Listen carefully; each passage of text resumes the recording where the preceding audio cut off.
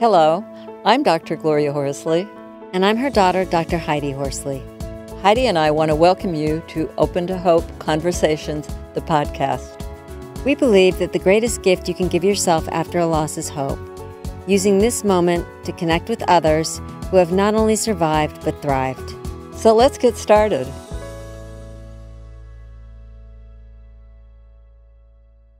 Welcome to the Open to Hope Show. I'm your host, Dr. Gloria Horsley, with my daughter and co-host, Dr. Heidi Horsley. Well, Heidi, today we are going to talk about finding hope after a suicide loss, which is really tough. As we know, we've interviewed a lot of people, and I've met a lot of people through Compassionate Friends and other organizations who've had a suicide loss, and I know it's not an easy thing, and I know people are looking for information on this. I agree, Mom. And sometimes people tell me when they have had a family member die by suicide that people aren't saying anything, because they don't know what to say. And it's really hard because, you're sitting there in silence and you need support and nobody's talking about it or even coming up and saying, I'm sorry for your loss. Sometimes they're just trying to avoid people that have had a loss.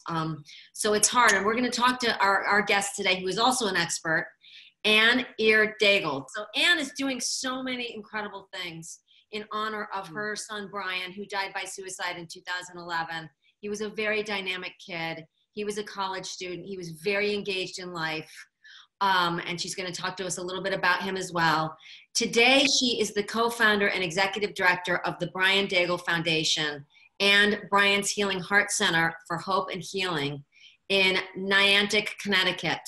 It is an amazing center. I love it. It's this beautiful old house. It's gorgeous. So please go on her website and look at it. And if you're in the area, visit it. Anne is also a board member of the Connecticut chapter of the American Foundation of Suicide Prevention and on the Connecticut Suicide Advisory Board. And she's doing all this, as I said, as a tribute to Brian. So welcome to the show, Anne. Thank you so much for having me. Brian died. He was at college, right? Yes, Brian was a sophomore at college in Vermont. And this, as with many and most suicides, it was a complete shock to everyone. Yeah. I was reading that he was an avid snowboarder. He loved the outdoors. Mm-hmm. Understandable why he'd want to be in Vermont. He must have been loving the weather there and loving the snowboarding there. He did. Actually, his freshman year, I think he skied Killington 50 times. Wow. So he loved being outdoors. He loved the mountains, and he always assured me that that was his safe place in Vermont. The school was amazing. It was really good as far as supporting us. They brought buses of students down to Brian's services. Oh my goodness. And the deans came along with them. And they also had two services up at his school. And so they did, they were very supportive. I know it's been 7 years, 7.5 almost for us now. So much has happened now in the world of suicide and breaking down some barriers and beginning to talk about it. So I'm hoping that other schools would do at least what Brian's school did, if not more. Brian was at Castleton State College in Vermont. And Vermont has one of the higher suicide rates in the States. Wow. Is that because of the weather or no? Or does that have nothing to do with it? Usually it's, with the loss to suicide, there's a multitude of factors that go into it. Yeah. It's never, we usually don't have one reason why somebody will die by suicide. I always call it a perfect storm. Mm-hmm. Because there's life events upon life events upon life events that happen, and people who die by suicide, it's been known that at least 90% of them have either a diagnosed or undiagnosed mental illness. Mm-hmm. Well, I did a study with the families that had someone die in 9/11, and what we found in our research, it was through Columbia, is that if people had more than 3 major life stressors at the same time, like you said, Anne, that was the perfect storm, and they got into a major crisis at that point. Absolutely, yes. There's a lot of variables oftentimes. We do a group. I've had a group. One of the first groups I did was a survivor of suicide loss support group. And the majority of people we have in there have lost children, sadly. Although we do have people come through who have lost spouses. We have some who have come through who also lost siblings. But the majority of people that I see right now has been who lost a child, whether it's a teenager or young adult or an adult child. And what is unique about death by suicide for the families that are grieving? It's very complicated because we have so many emotions and we always have the unanswered why question. So we do a lot of the woulda, coulda, shouldas, and we have the guilt is huge. The stigma associated with it is also huge. You know, some people are afraid to even talk about it and say that their loved one died by suicide. So just that secret alone they have to carry that. And I was thinking, one of the hard things would be that some people will never, ever find out the why. They don't. And so it takes a long time to come to a place where you're understanding that will never happen. You know, for myself personally, it took quite a few years before you just drop that storyline after a while and understand that it's not going to serve you any purpose to keep going back there again and again. Now, have you found any difference between men and women responding to the loss of a family member to suicide? I do. Men, and I don't want to stereotype them, but men will often put things in a box and categorize it, where women, their grief is all, I imagine a big rubber band ball where you see all the bands tied up in this big knot. And that's, as female, our grief is can be all consuming, where men are able to sometimes compartmentalize and put it in different places. I've noticed sometimes at meetings that I've been to and conferences, sometimes I find, and again, I don't want to stereotype, but the men are angry. I see them as being a little more angry in that they see their wives as being so hurt. And there's nothing they can do. And it's so frustrating. They don't like to see their wives so hurt, or their partners. Yes, and men always think they have to fix something. And with grief, as you know, whether it's suicide loss or any other loss, there's no fixing it. You can't make it better. And so men often feel powerless when it comes to that. They want to just make it all better, and they can't. So what do you see that people need? What helps people that have had a family member die by suicide? First of all, I think no judgment, no asking questions. It's really just saying, you know, there are no words for you right now, and I'm here for you. Just supporting them, just sitting with them. No conversation is needed.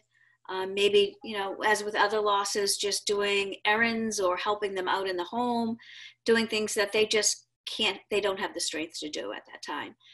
But also talking about it. You know, we want to talk about the person. Even though it is a suicide loss, right? I loved hearing about your son and snowboarding and things. I mean, those stories are so much fun. We can just see him whipping down the mountain and all the ski days he had. And, you know, there's so much more to people that we love. That is, you know, we get so hung up on the end, you know, the last few days, few weeks, few hours, and especially when it comes to a tragic and traumatic loss as far as suicide. But the person was so much more than those last moments, right? They were their whole life. So we have to, when we are able to, and again, I don't give any advice with people because what worked for me does not work for somebody else maybe, but I can just share what worked for me. And so if we can just, you know, hopefully when the memories are, you can smile and not have tears. It takes a long time though. One of the questions I get from people that have had a suicide in their lives is sometimes they don't want to tell people how the person died. They might tell them that it was a suicide, but they don't want to tell them the details.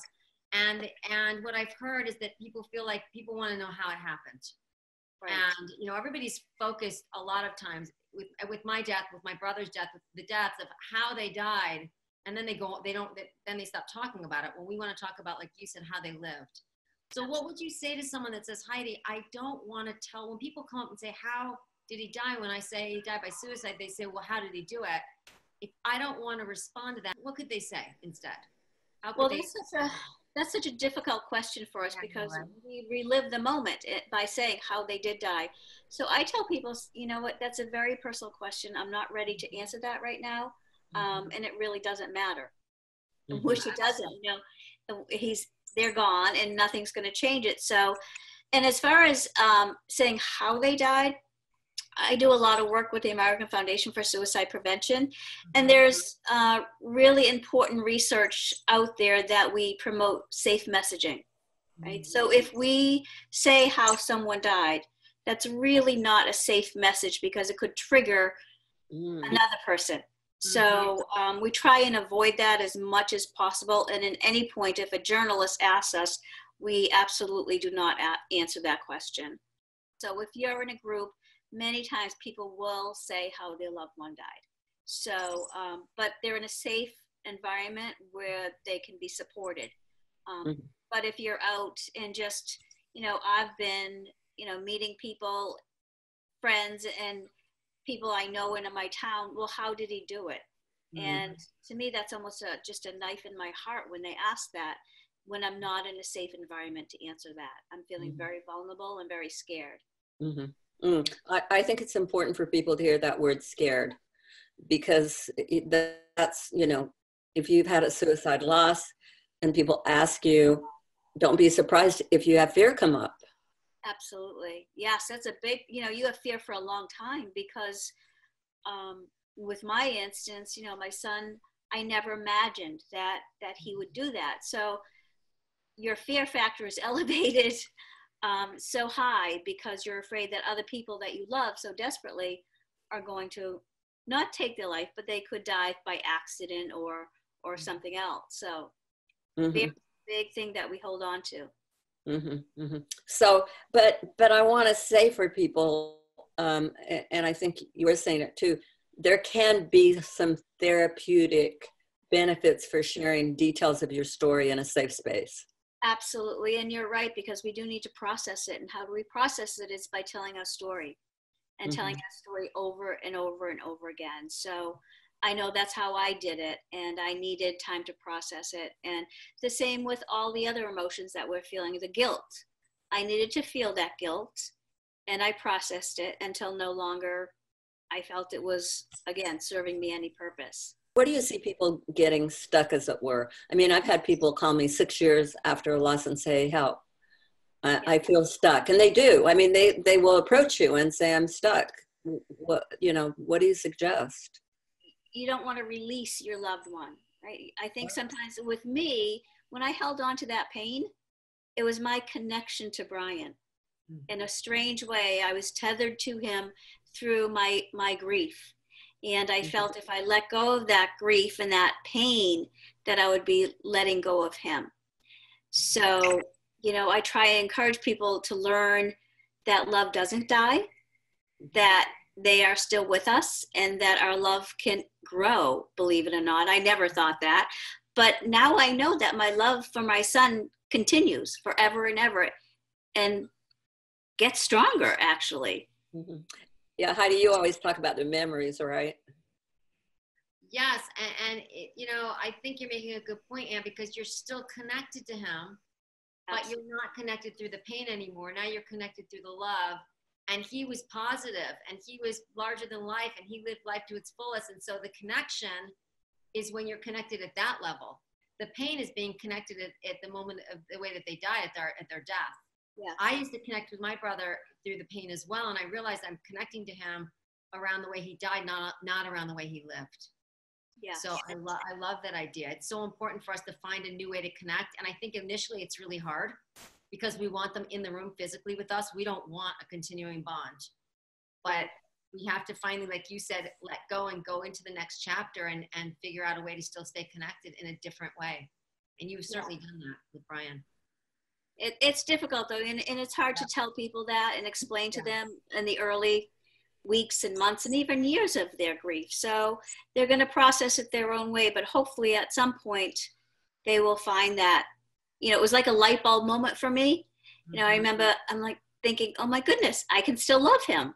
So that's when I was able to kind of release that. And I think of visually, I think of a balloon releasing, but yet I'm still attached to him. I like that. I love it. Can you talk about your resources and give recommendations to people who've had a loss to suicide? Yeah, so again, the American Foundation for Suicide Prevention, they have a wonderful section for survivors of suicide loss.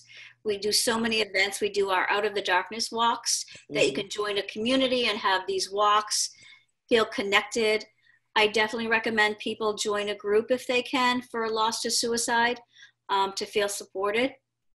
I know with myself, you know, I felt so alone and so isolated and shameful and all of these feelings. But when I was put in a group situation, I wasn't alone and I could share whatever I needed to share. So being in a group was very helpful for me as well.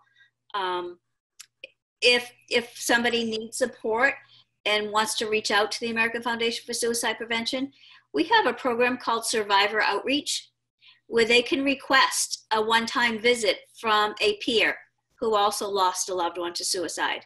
And we can do it via the phone, via, you know, the computer, or we can make a personal one-on-one visit with them. Wow, that's nice. Now talk about your organization and the house you have and where you're located.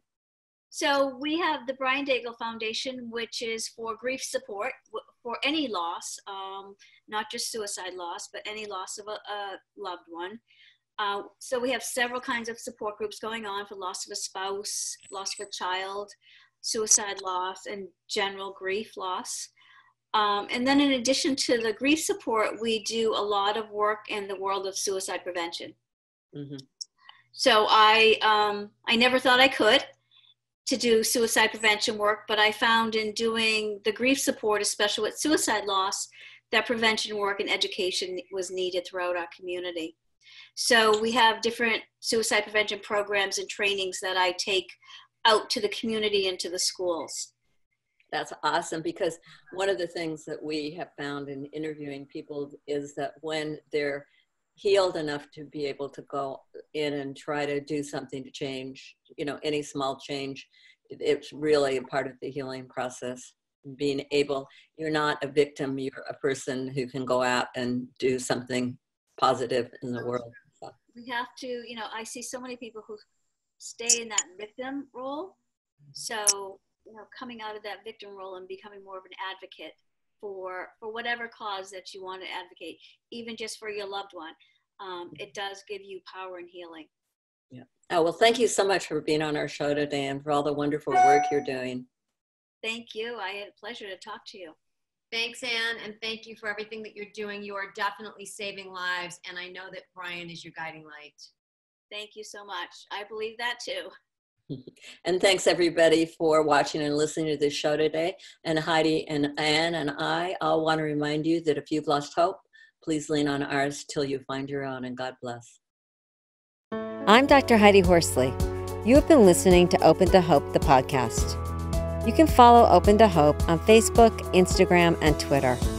To learn more, visit us at opentohope.com and go to Apple Podcasts to subscribe. I'm Dr. Gloria Horsley. Join us again next week for another Open to Hope conversation, where we invite you to lean on our hope until you find your own.